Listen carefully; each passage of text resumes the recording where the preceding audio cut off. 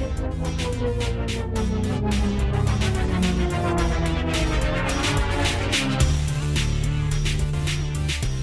and welcome to Hardy Party of 5.5. How's it going, babe? I'm doing pretty good. Got a question for you. What's that? What'd you want to be when you grew up, when you were a child? What did I want to be when I grew up? There were several things. You do have, honestly, you're multi-talented. I can see you wanting to go in any direction. Yeah. I think there's a moment I wanted to be, I think like a lot of kids, I wanted to be a baseball player. Okay. But you could have done that. Yeah. I wanted to be a comic book artist. That was really the biggest one for a long time. I think of all the things that I also wanted to be a set designer. Yeah, I remember. Which I think is a little bit what I do with my job, doing scenic stuff for corporate like shows and stuff. Designer? I really wanted to do theater, like theater. Design the sets that are used in plays and musicals. You'd be so good at that. Yeah. Things that can flip around and be something else. Oh, you'd be so good at that. So I'm doing artsy kind of stuff. Yeah. In the job I have, but what did you want to be? I mean, I don't honestly remember a time that I didn't want to be a hairdresser. I do. I don't remember that, but I think as a young child, I probably, because I showed quarter horses, I could have easily said I would like to grow up to like be a trainer or something like that. But obviously I didn't stay in that. Yeah. And then I also really liked choreography, which I don't know. It's always stuck with me. You know, I still do some of that today. So right now, what would you want to be? Oh my goodness. A race car driver. A race car driver? Yes. Yeah. I just want to, here's a very simple thing. I just want to own a food truck. That's really all I want. Yeah, you are like that. Well, I pulled up a couple little articles and they're pretty similar on like what kids want to be when they grow up. So I'm going to give you just a quick top 10. Okay. So number 10, singer musician. Okay, yeah. Yep. Number 9, writer. Okay, I could do the writing, the singing. That's not, nobody wants to hear that. Oh, please. Yeah. Number 8, an athlete. Okay, yeah. Makes sense. Number 7, a doctor. Never wanted to do that. I didn't really either. No, it's a lot of work. work. It was never kind of Number 6 is surprising. What? Ballerina. What? You're asking children. Yeah. And tutus are big right now. So number. Okay, hold on. Tutus are big right now, really? Yes, girls make them out of their little tool, like they make the little ones that they tie around their waist. Okay, did not know that. Huge deal. Okay. Number 5, a chef, and that is kind of up and coming. I actually have like a handful of clients. By handful, I mean like 3, which is a lot of clients that either are chefs or are going to school to be a chef. Okay. Which, did you have friends growing up there going to chef school? No, they worked at McDonald's and Jack in the Box. Yeah. Yeah, exactly. So that is, I can see that's kind of up and coming. Are you a chef at McDonald's? You're not really a chef, are you? You know, probably, right.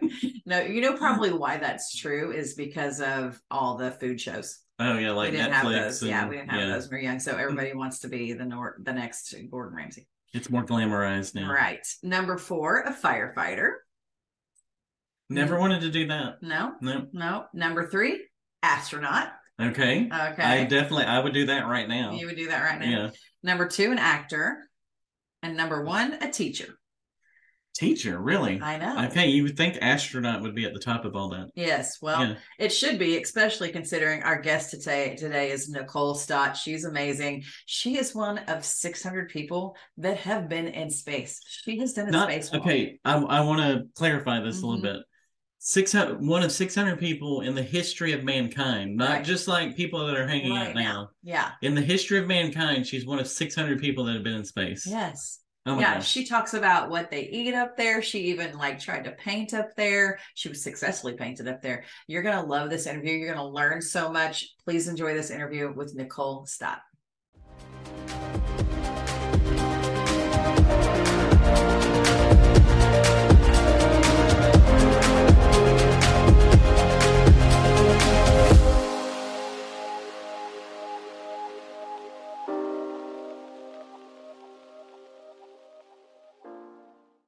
Nicole Stott, thank you so much for joining Hardy Party of Five and a Half. What a perfect time to talk to you with the SpaceX thing that just happened, which we watched, by the way. So we'll talk about that. Good. Sorry for the discombobulation of our previous plan. When we heard that was happening, we're like, we got to go watch that. Yeah, we were. And it didn't happen that day. So right. That's okay. That's okay. We were happy that you alerted us to the fact that it was happening, so we could tune in on that. So cool. I'm a hairdresser, and I know a lot of like kids like always want to play hairdresser, but surely the next thing is doctors and astronauts, like as you know, occupation when you're a little kid. So how did you decide you wanted to become an astronaut? Wow, I think long path to it. I'll try not to make the story as long as the path was, maybe. But I mean, I grew up. I watched the first moon landing, right? I have vivid memory of that, and thankfully, my family shared that with me. I'm very thankful to have parents that shared what they loved with me. I think that's a huge deal. Mm-hmm. And I think even at 6 or 7, you realize that's a really extraordinary thing. Like, oh my gosh, people are, we walked outside and looked, and you're like, oh my gosh, people are walking on the moon. Pretty wild to think about it. Yeah. But it was a long time before I even thought at all about astronaut being, even a possibility. And this is from somebody who grew up loving flying. I mean, my dad built and flew small airplanes. So we were out at the airport all the time as kids. I developed a love of flying, wanting to know how things fly. Went off to school to study how airplanes fly. And while I was there, I'm like, man, and I went to school right up the street from the Kennedy Space Center in Daytona. So I'm like, man, if you want to know how airplanes fly, why would you not want to know how rocket ships fly? And it all just kind of went from there. And I was very fortunate to have a job at the Kennedy Space Center working on the space shuttle, and then later on the space station parts and getting all of that ready to fly to space, which meant you're also getting it ready for astronauts to fly it to space. And so you're seeing astronauts come through. And I finally got a glimpse. I'm like, and it took me a while. I'm a little bit slow because I've been watching this for a while. And I'm like, man, astronauts, 99.9% of their job is not flying in space. It's down here on Earth. And a lot of that was a lot like what I was already doing as a NASA engineer. And so I'm like, the little light bulb went off. Well, maybe I can at least consider it. Yeah. Because up to that point too, I was like, even as I was seeing them, like, oh my, I had this like superhuman, impression in my mind of who they were and what their experience was. And I'm like, man, that's for other special people. Why would they ever pick me? I haven't done anything near as, impressive as what any of these people have done. Right. And thankfully had a couple mentors that encouraged me to pick up the pen and fill out the application. I mean, the one thing I had control of in the whole process. And I am so thankful to them. I really, to this day, love to tell people, man, there are, and you guys know it, I'm sure, there are people out there that know more about us and our abilities and what we have to offer than we may know ourselves. When someone's looking on the outside, they can see it easier than the person that's in the middle of it, Yeah, we have I don't want to say that. I mean, I don't know about you guys. I mean, I always hope it's not true in others, this kind of ability to say no to ourselves, to take ourselves out of the possibility of something. And man, we got to do at least that one thing, right? That puts us in the running. So very thankful for that. So once you get accepted, is it like a 2-year training period for astronauts? Is that yeah, I mean, you get accepted, you leave the job you had before, right? So I think about this picture of my astronaut class and this group of people who all came together somewhere along the way, figured out, I want to fill out that application, all these different pathways to it. And every single one of us had to essentially leave what we were doing before to come work for NASA. I mean, I was already working for NASA, go work for another group, but we had medical doctors and oceanographers and geophysicists and fighter pilots. They all left what they were doing to come to NASA. And then as an employee of NASA, and you're considered an astronaut candidate at that point. And what the ASCAN is what you're considered. And in a nice way, it's AS. And so it is. It's about, I mean, you come in with the understanding that it's about 2 years of basic training, I guess, learning all about the systems on the different vehicles you might fly, the science, the people and organizations, and all of that, and how to do the basics of, like how to do a spacewalk, how to fly in the robotic arm, or working inside the space station as a crew, and those kinds of things. And then at some point you get the hands waved over you, thou art an astronaut, even if you haven't flown in space yet. You like transition from this ASCAN category to astronaut. And we all kind of look at each other like, wow, shouldn't you have to fly in space first before you get that? And so, but they do distinguish, like at that point you get a silver astronaut pin. And then once you've flown in space, they award you with the gold astronaut pin, which means you're a big A astronaut, I guess. And yeah, it's incredible. And then you never know. I mean, it's kind of a mystery what the timing is going to be for being actually assigned to a space flight. Yeah. And for our class, which was, gosh, it seems so long ago, which was 23 years ago, back in the year 2000, we were told it would probably be 5 to 6 years before we got our first flight assignment. And sadly, that turned into 9 to 10 years. And not because it just took longer, but because sadly we had the Space Shuttle Columbia accident in 2003. And then that just pushed, we weren't flying for a few years, and that just pushed everything out. And so, yeah. Okay. I'm a rambler, you guys. I'm a rambler. No, that's great. How many people start out as little ass cans, turn into big ass cans? How many do the same number of people go in the program that end up 2 years later, pretty much? Or is there pretty much? It is actually, it's a pretty rare thing for somebody to not, graduate from ASCAN to little astronaut, right? And then to go on to become the big A astronaut. It's NASA does a really good job with the selection along the way. They're investing a lot in you, so they want to have some assurance before they even bring you in that there's going to be success there. And then for those who haven't, there have been, and it really, I'm having to struggle to think about. The one or two, there's either personal reasons or career reasons. There's some legitimate reason why that doesn't happen. And it's not necessarily because NASA says, no, we don't want you. No, ultimately, you have this bond with this small group of people that you have really like life with. Yeah, that's really cool. So I have a follow-up that's kind of fun, and then like a more serious one. When you were talking about the training and you mentioned the arm, I thought of Spies Like Us with Dan Aykroyd and the Chevy Chase and Dan Aykroyd, I think, and their faces are like melted to the. Is that the way you're thinking about it? Y'all had to do that? What was that? Well, we do the centrifuge training, and all of us are worried about not looking good, right? Like that look. We do some for space shuttle training. You have the opportunity. Now, as a crew, you don't have to do it, right? But your commander decides, are you going to do it? I think every crew does it. But you go do this centrifuge. It's one of those vehicles that kind of spins you around to give you that simulation of the force you'll feel launching. Oof. And you go through the whole kind of trajectory of launch. And on the space shuttle, the G force, or the amount of force on you, is limited to 3 Gs, so 3 times the force of normal gravity. Yeah. And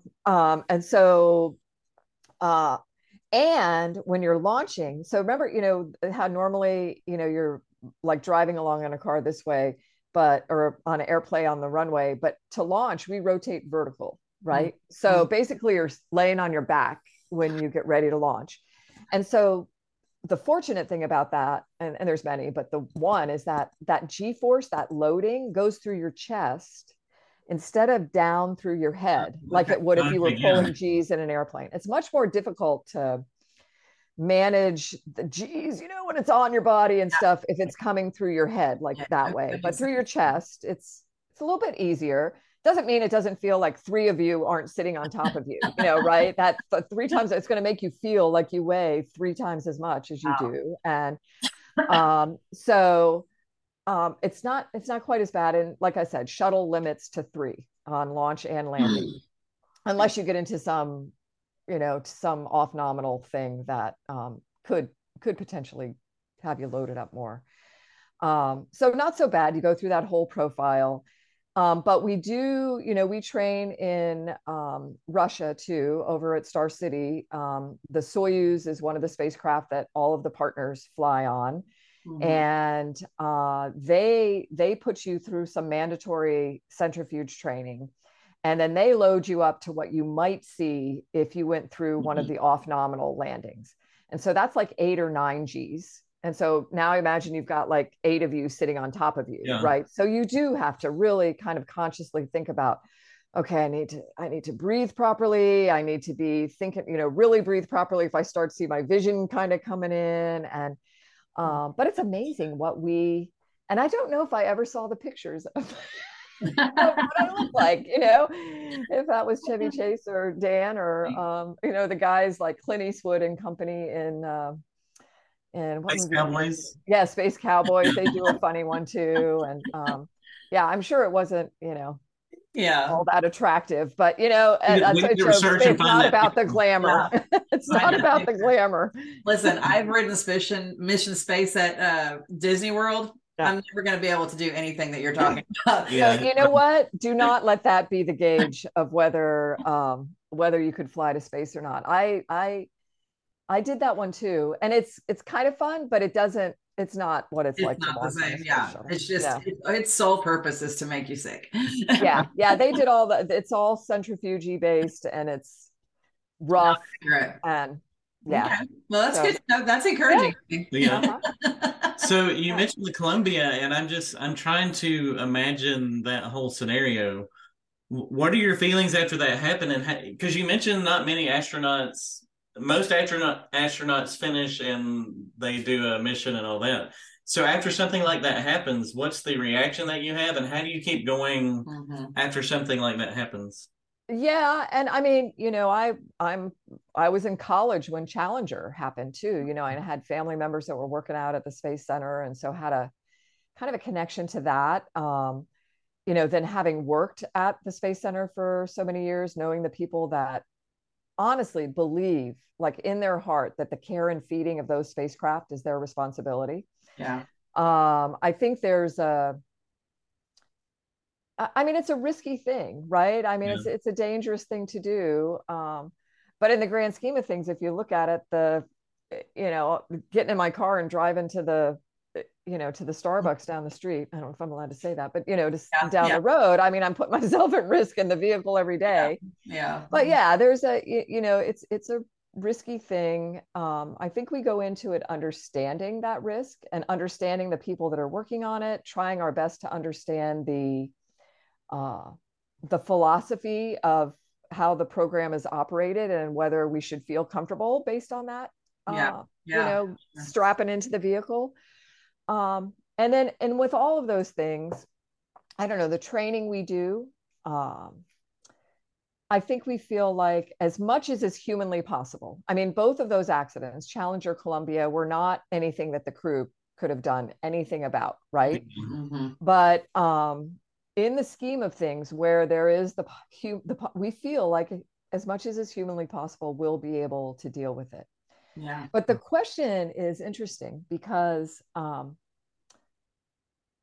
Columbia, especially, I knew all those people, right? So there's this like, oh my gosh, those are friends. Those are, like you would if you lost a family member, right? But all those people looking down us now, they're like, you better get this back going. I mean, you better like make sure that our loss is not the cause of a shutdown, but is the cause of figuring out the problem and moving on, right? A little bit of a charge.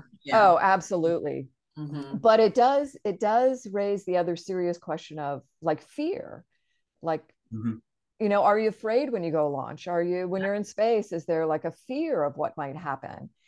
And I think it's more, it's the respect, the awareness of all, but feeling like you're trained to be able to deal with that. The fear is for your family.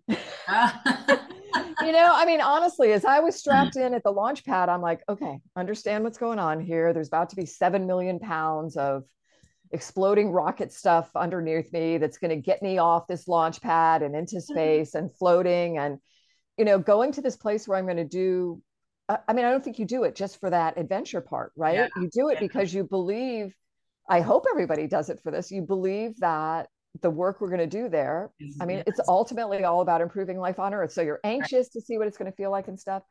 And at the same time, there's this other part of your brain that's like, oh my gosh, I know exactly what my family is feeling like as they watch me do this. It is so much more difficult to watch somebody strap in to a rocket than it is to be the person strapping in, doing it, and then in space, to be afraid of something happening to them down here, and you can't get to them. Like what every parent fears everywhere, right? Yeah, when they send their kid to college. It's that training that you mentioned. You feel like you have a little more control, and the family has no training and no control. Right. So, yeah. And you speak of family. Tell us about the wave across the ditch. That was something that hit me when I read your book. Right before you go up and get into. There's, I don't know if you can see it. I'm going to grab it real quick. Hang on a sec. Okay. So this is a picture of the second one of those. This is actually, this might not be wave across the ditch. This might be where your family can come out, and it's a blur to me. It might all be part of the same thing. But my first launch was a night launch. And so the night before I think that was wave across the ditch thing. Yeah. And it's just of my son so this was the like doing the little pinch somebody's head thing, but he's holding up the space shuttle. It's so cool. That's so that's first one. And so but we had multiple waves across the ditch because we delayed a couple times. So it's such a really emotional thing to do that, because at that point it's really close to launch. It's like the day or two before.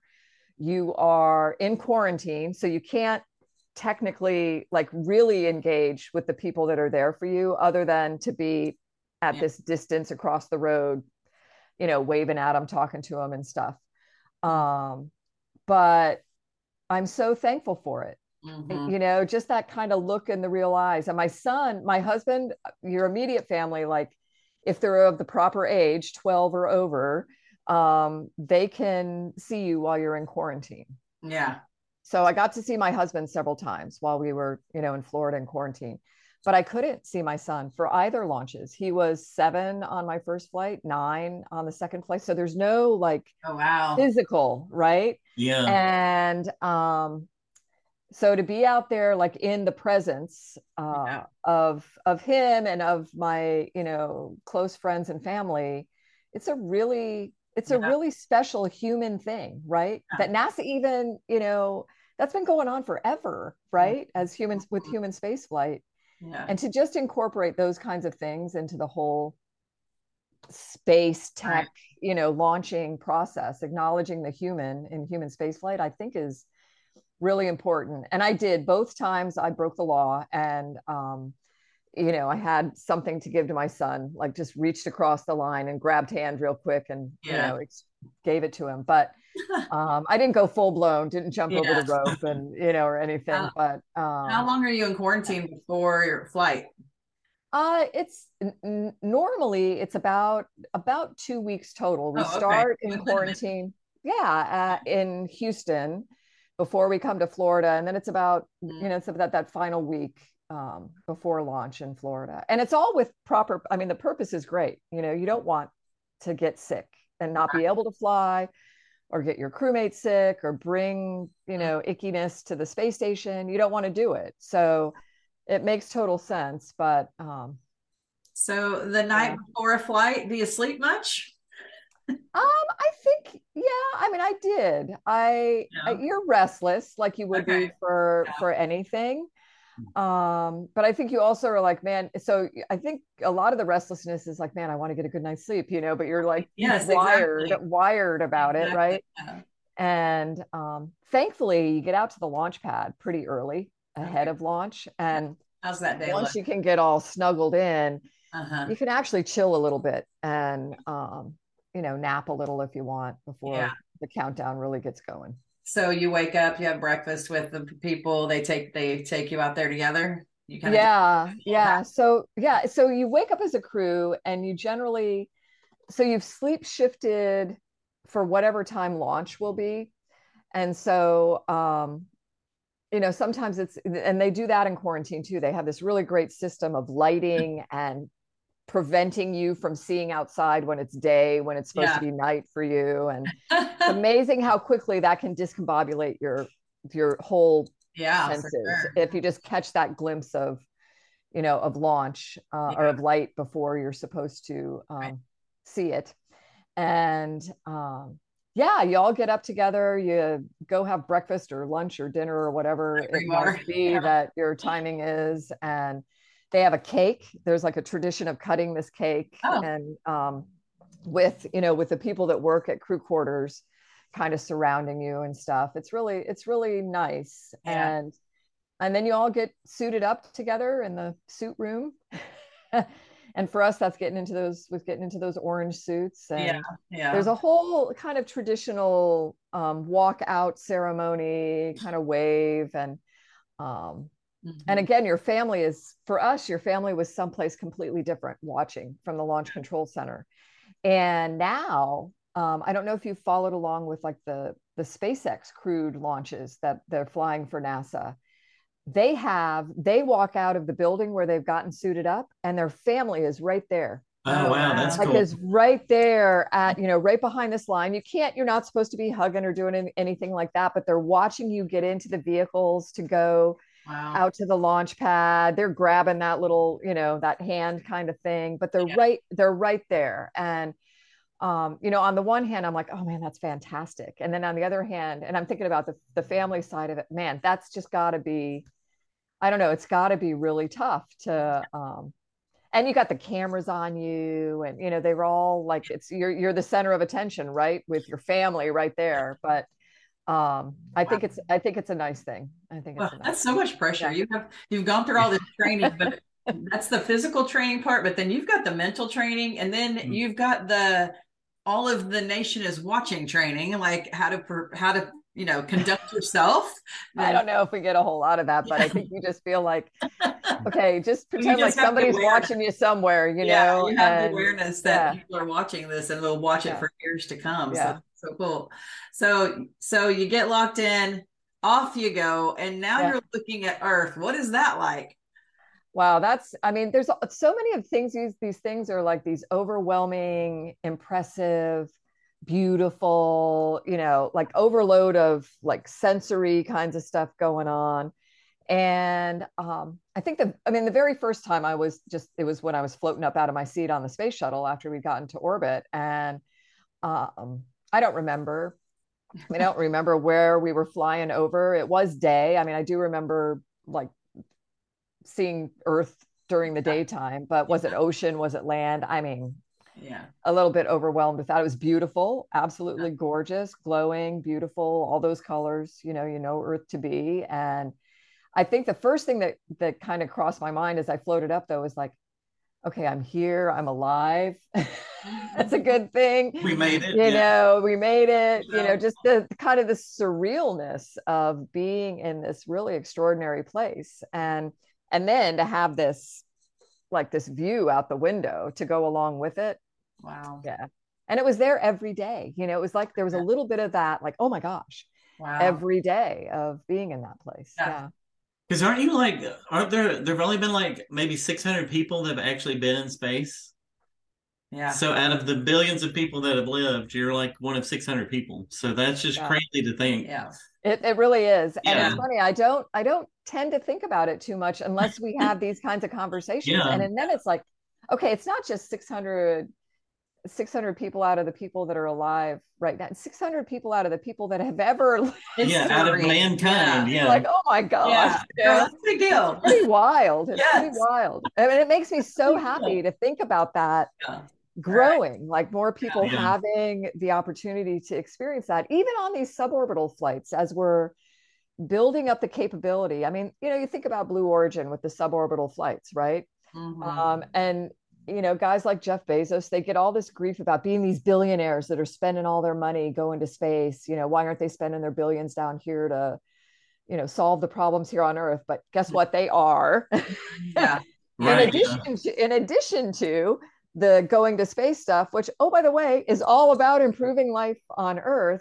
Yeah. And all those suborbital flights, they're like these little baby steps to getting to the bigger vehicles, to getting to the point where we can have millions of people living off Earth as well, and lifting all of the industrial stuff off the planet into the benign environment of space, generating all our electricity from the sun, but through space-based, solar power, versus having to do all the stuff we're doing down here to make that happen, providing that free, sustainable energy. I mean, it won't be free. We can never say that, but, providing that energy to everyone on the planet. I mean, I look at it, and then even for 5 minutes, these folks that are going and flying, spending their money to do one of these suborbital flights and have literally like 5 minutes in front of that window, not 5 months, 5 minutes. Yeah. And it's a life-changing thing. And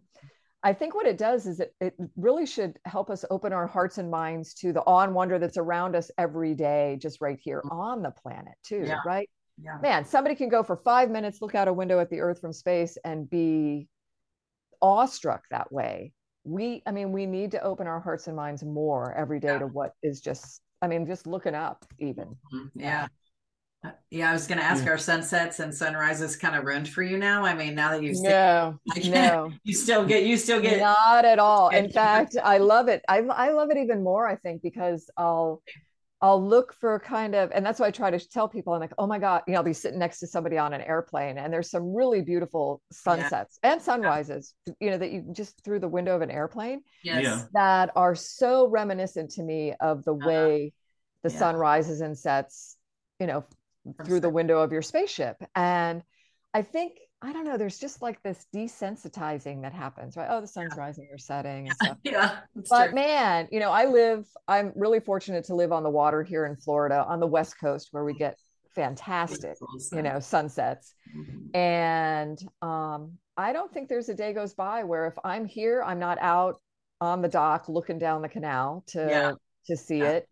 Or if we're fortunate enough to be out on the beach, I mean, it's really cool to see how many people they're making the trek from wherever they are, staying on the beach or living, and coming out to the sand to watch that happen every night. Yeah, for sure. I think there's no better way to me on the planet than to think about, oh my gosh, I live on a planet.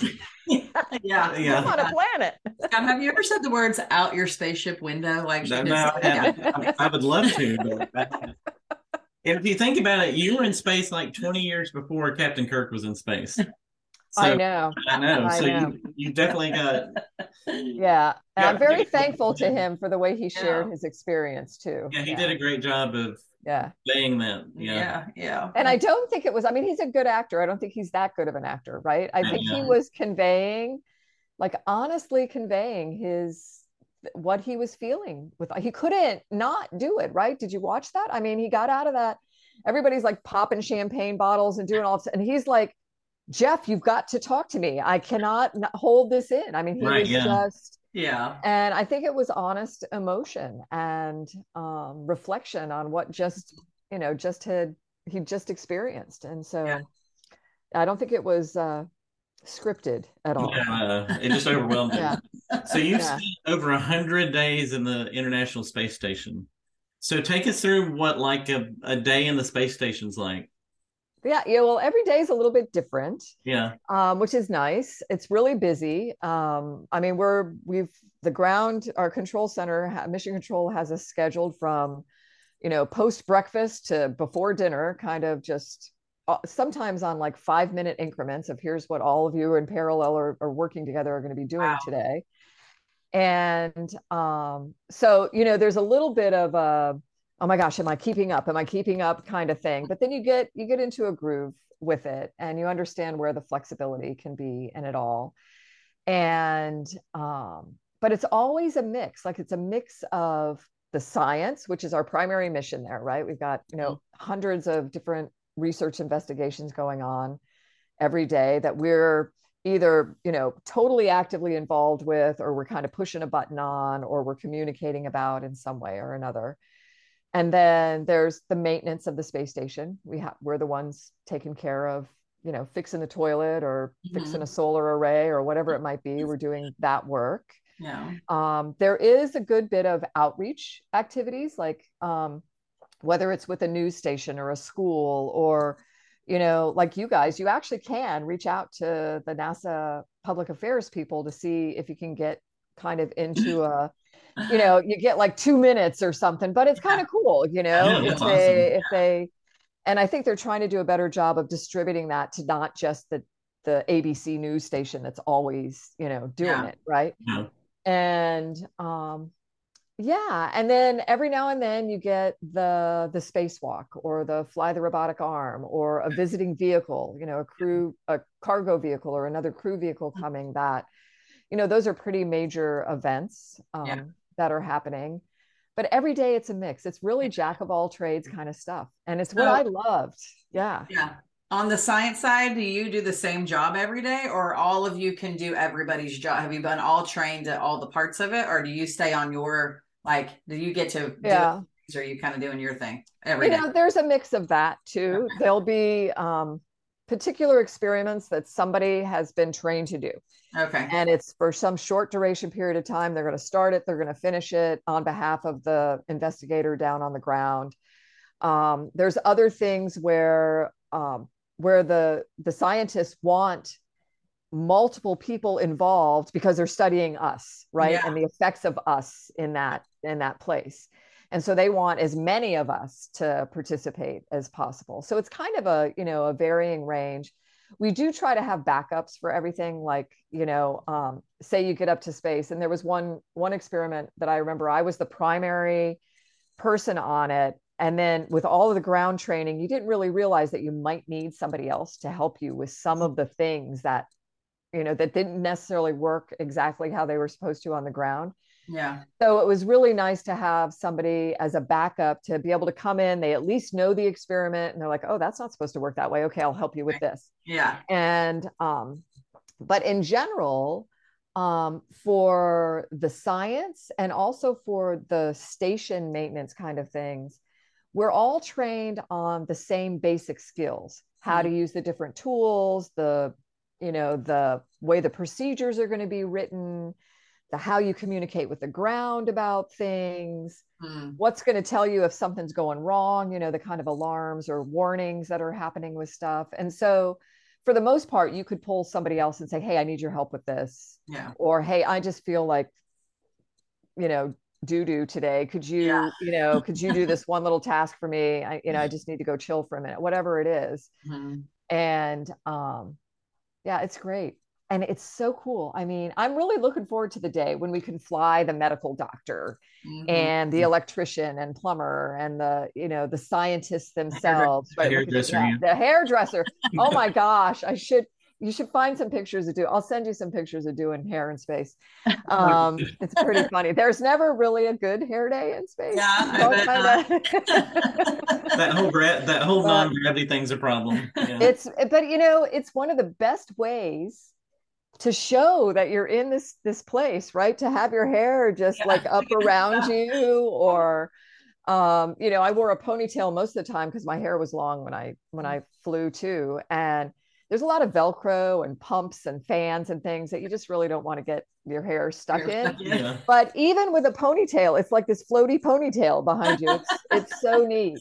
And there's some really great pictures of folks with long hair. Marsha Ivins, she flew shuttle, I don't know, 5 times, I think. And she had really super long hair, and she's got these really great pictures where she's inside the cockpit of the space shuttle, and it's just like her, and she's tiny. So here's her and her little shoulders and head, and then the hair is just all around her, like filling up the entire, so fun cockpit there. Yeah. But we all learn a little bit. My sister's a hairdresser too. Oh, really? Has a great little shop here in Florida. She's amazing.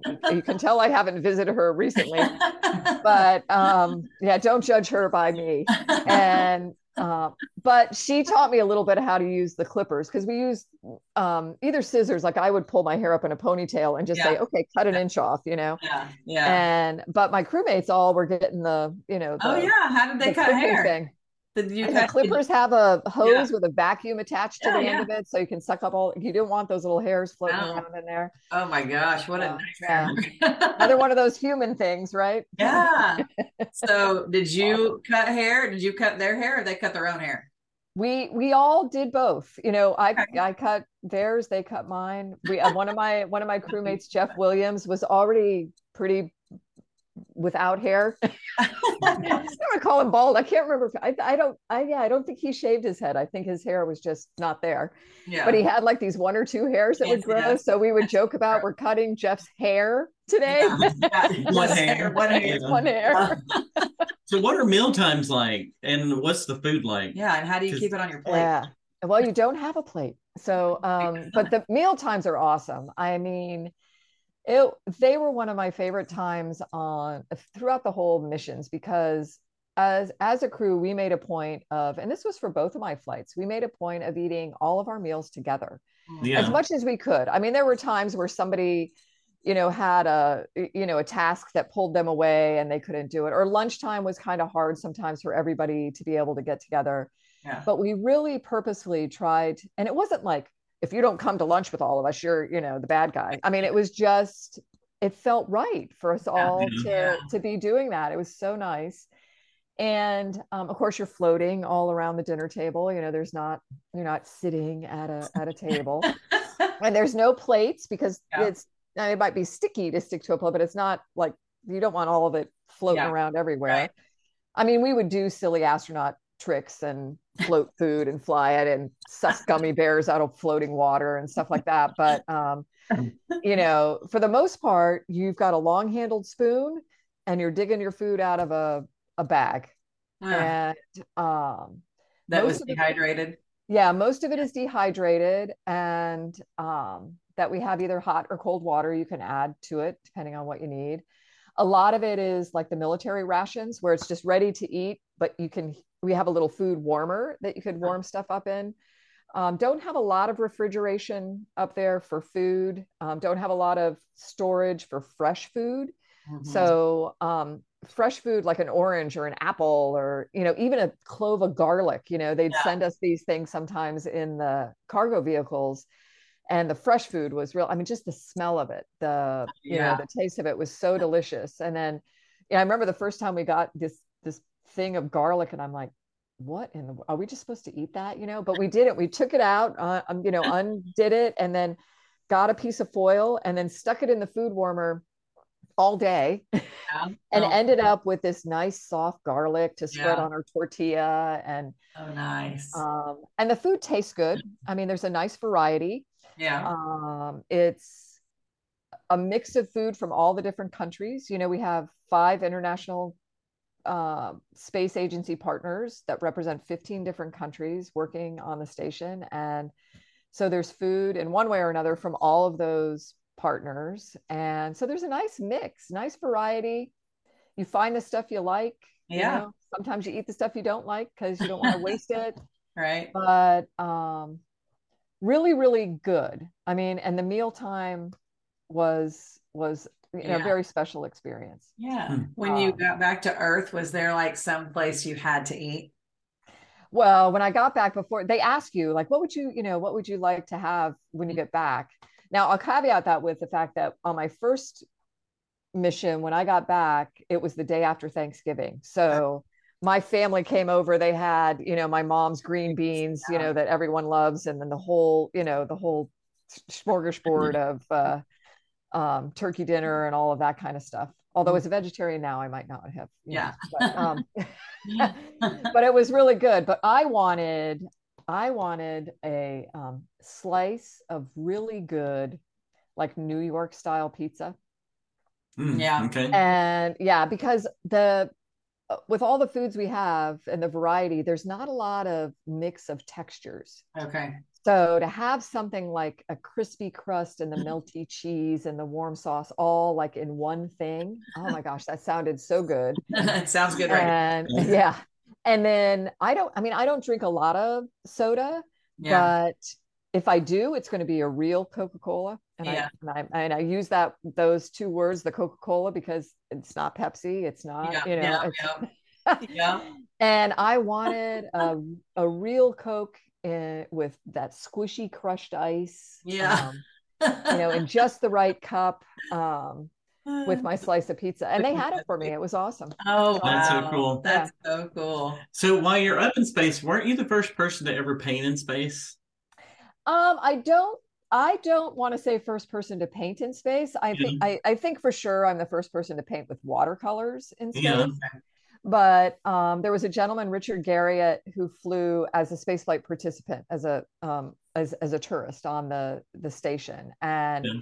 he brought up this. He was really cool. His dad actually was an Apollo astronaut, and his mom is an artist, and he brought up this like plastic box and this paper that he stuck to all the walls of the plastic box, and then he just squirted acrylic paints Yeah. into the box and let it hit however it was going to hit, Okay. which I think is so cool. I mean, to me, Yeah. he doesn't call it painting. I'm like, but dude, you didn't just paint in space, you painted with space. You let Yeah. the environment, do its thing. Very Jackson Pollock. Yeah. And so I consider that the first painting in space. There might have been others that haven't come to light, but I think Yeah. that's Yeah. that. I did paint with watercolors, which was Mhm. fun, floating balls of water and So you, dipping your brush into that. yeah, do you just push the bubble? Do you just push the water into the canvas? How do you make that happen Yeah, it with was the kind of floating paint? weird. It took a little getting used to. And I wish there's a number of reasons why I wish I would have activated my brain cell during that whole process of painting. One would have been if I could do it over again, I would videotape the whole thing because I Oh think it yeah, was would have been such a cool way just to show what it's like to live in space, how everything yeah, floats and how things behave differently, and that you got to keep track of your stuff. And even though it's different, it might not be more difficult. It's just different because of the environment you're in. Very thankful to my crewmate Bob Thirsk, who took the one picture I have painting in space. Yeah. But I mean, everything about it is different. So instead of dipping your brush into a cup of water, you're squirting out a little ball of water to dip your brush into. Huh. And it was so weird because the ball of water is floating. I remember watching it like, oh, this is odd. The ball of water yeah, is floating there. And then I'm taking the brush, to dip it into the ball of water. And you're trying to be real careful because you don't want to make a mess everywhere too. And it was the weirdest thing. I'm watching this as I take the brush over there, and before right before the brush even touched the ball of water, it's like the ball of water wanted to move onto the end of the Oh, brush. yeah. And I remember looking at that. Now I'm watching this ball of water floating around the end of the bristles, right, and thinking, okay, now I got to be careful with this because if I just move it, it's just going to fly off. So yeah. really carefully take it down to the paint, and right before it got to the paint, it like the water moved to the paint, and now I mushed it Oh, around and could pull this like morphing ball of colored water back onto the brush. And wow. but to your question, if I touched the brush to the paper, the whole blob of colored water would just transfer at one time, Okay, yeah, you know? Okay. So and I wish I would have, the other, thing I wish I would have done is kept those practice sheets, right? Kept all of those. I just trashed them. I don't know. I don't know why. I haven't not painting right yet. And got to the point where I figured out how just like what the right distance was and how to drag Uh, without touching the brush to the paper, how to drag the colored water oh uh-huh. gosh, along yeah, the paper to make it Wow. but not paint actually touching the paper. without actually touching the Oh paper wow, and yeah, almost not even touching the paper with the ball of water, because it wanted to do that same thing. It all wanted yeah. to move over at the same time. So there was like this distance of, oh, it's kind of touching. Now I can drag it. It's Wow. really cool. So Really you've cool. invented a whole new technique of painting there. I You think don't actually so. touch it, And yeah. but we'll never know that now, will we? Because I did not document it properly. Yeah. Oh gosh, that's incredible. That's great. So the slogan y'all use is from Earth for Earth. So what does that mean to y'all as y'all go up and Yeah, I the think this space program? whole this whole idea of being, off the earth, for the earth, I think it speaks so beautifully to why we do all of this space exploration stuff, whether it's with humans or not, right? Is that ultimately it is all about improving life on Earth. So everything that we're doing off the Earth is for the Earth. The science, the way we've built the space station, to mimic as best we can what Earth does for us naturally.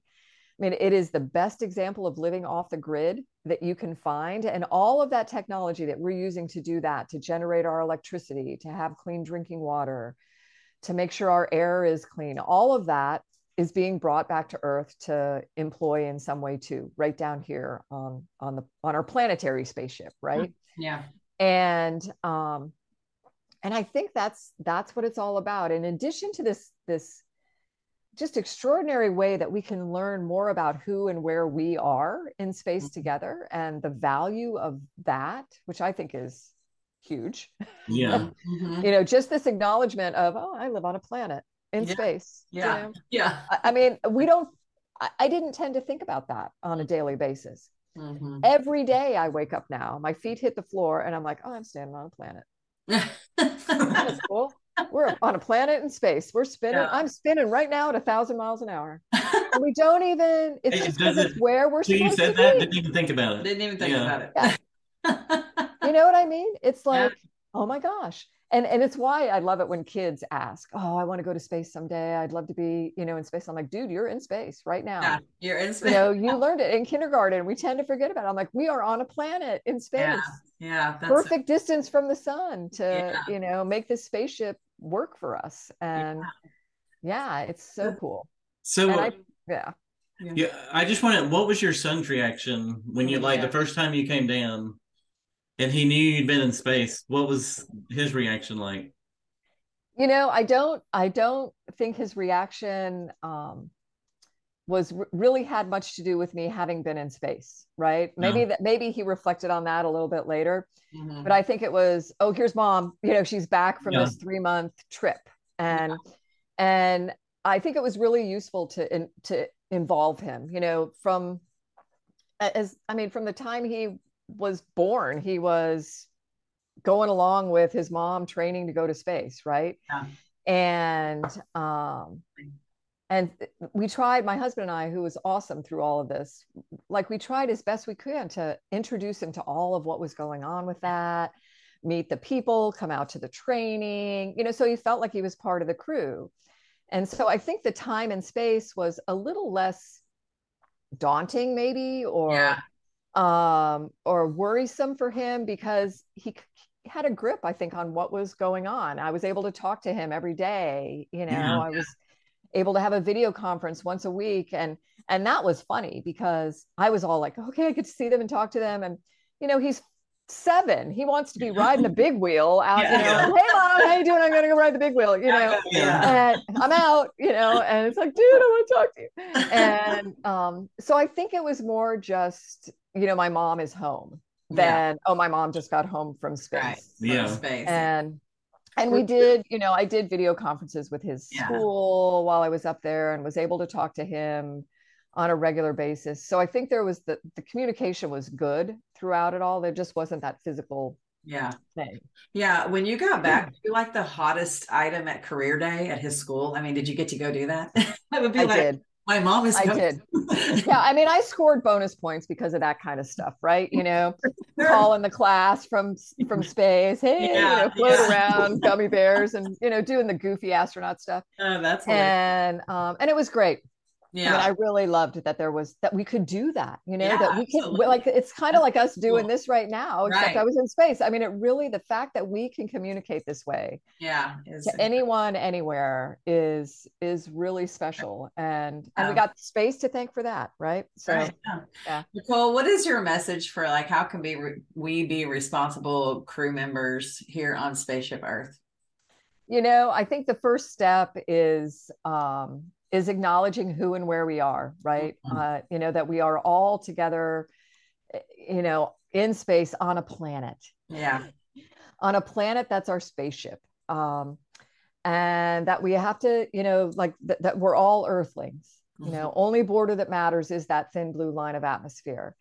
And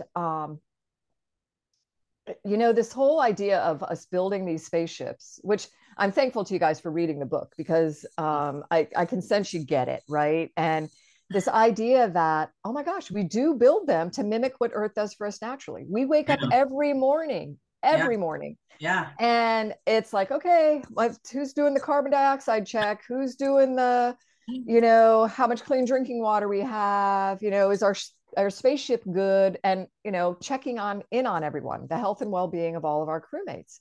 Yeah. And it is such a wonderful parallel to what we need to be doing down here on Spaceship Earth. And yes, orders of magnitude with 8 billion versus 7 people on a space station, but that should not stop us, right? Yeah. And I think if we wake up that way every morning, like, oh, I just put my feet on a planet. All right, this is my spaceship. What am I going to do today that helps me acknowledge or understand my impact on the amount of carbon dioxide that's in my atmosphere, or the clean drinking water that I have, or the integrity of that, you know, thin blue line? And I really, really do believe that by behaving like crewmates, not passengers, we have the power to create a future for all life on Earth that's as beautiful as it looks from space. Yeah. I love that picture. I love the thought of thinking like, I can have a personal responsibility. It's not big as in my mind, I can make it seem like a bigger task than it is, but it really is like individual responsibility. Yeah. Yeah. That's so true. Yeah. Nicole, this has been so much fun. Incredible. Really enjoyed it. Love the art behind you too. Oh, thank you. Thank you. Well, it doesn't really compare to your art. No, it's all relative. It is all. I love it when I get onto something like this and I see art. It's good. Yeah, it's good. Using our whole brains, right? Yeah, that's right. That's right. Yes, we appreciate you taking time to talk to us and share your stories with us. I'm sure you are. I mean, you're just incredible. Like you have done really cool stuff, and so we thank you for taking time. I hope it helps. I hope it helps. It's been so fascinating. All right. Very nice to meet you guys. Yes, thank you so much. All right. Thanks. Okay, all right. Care.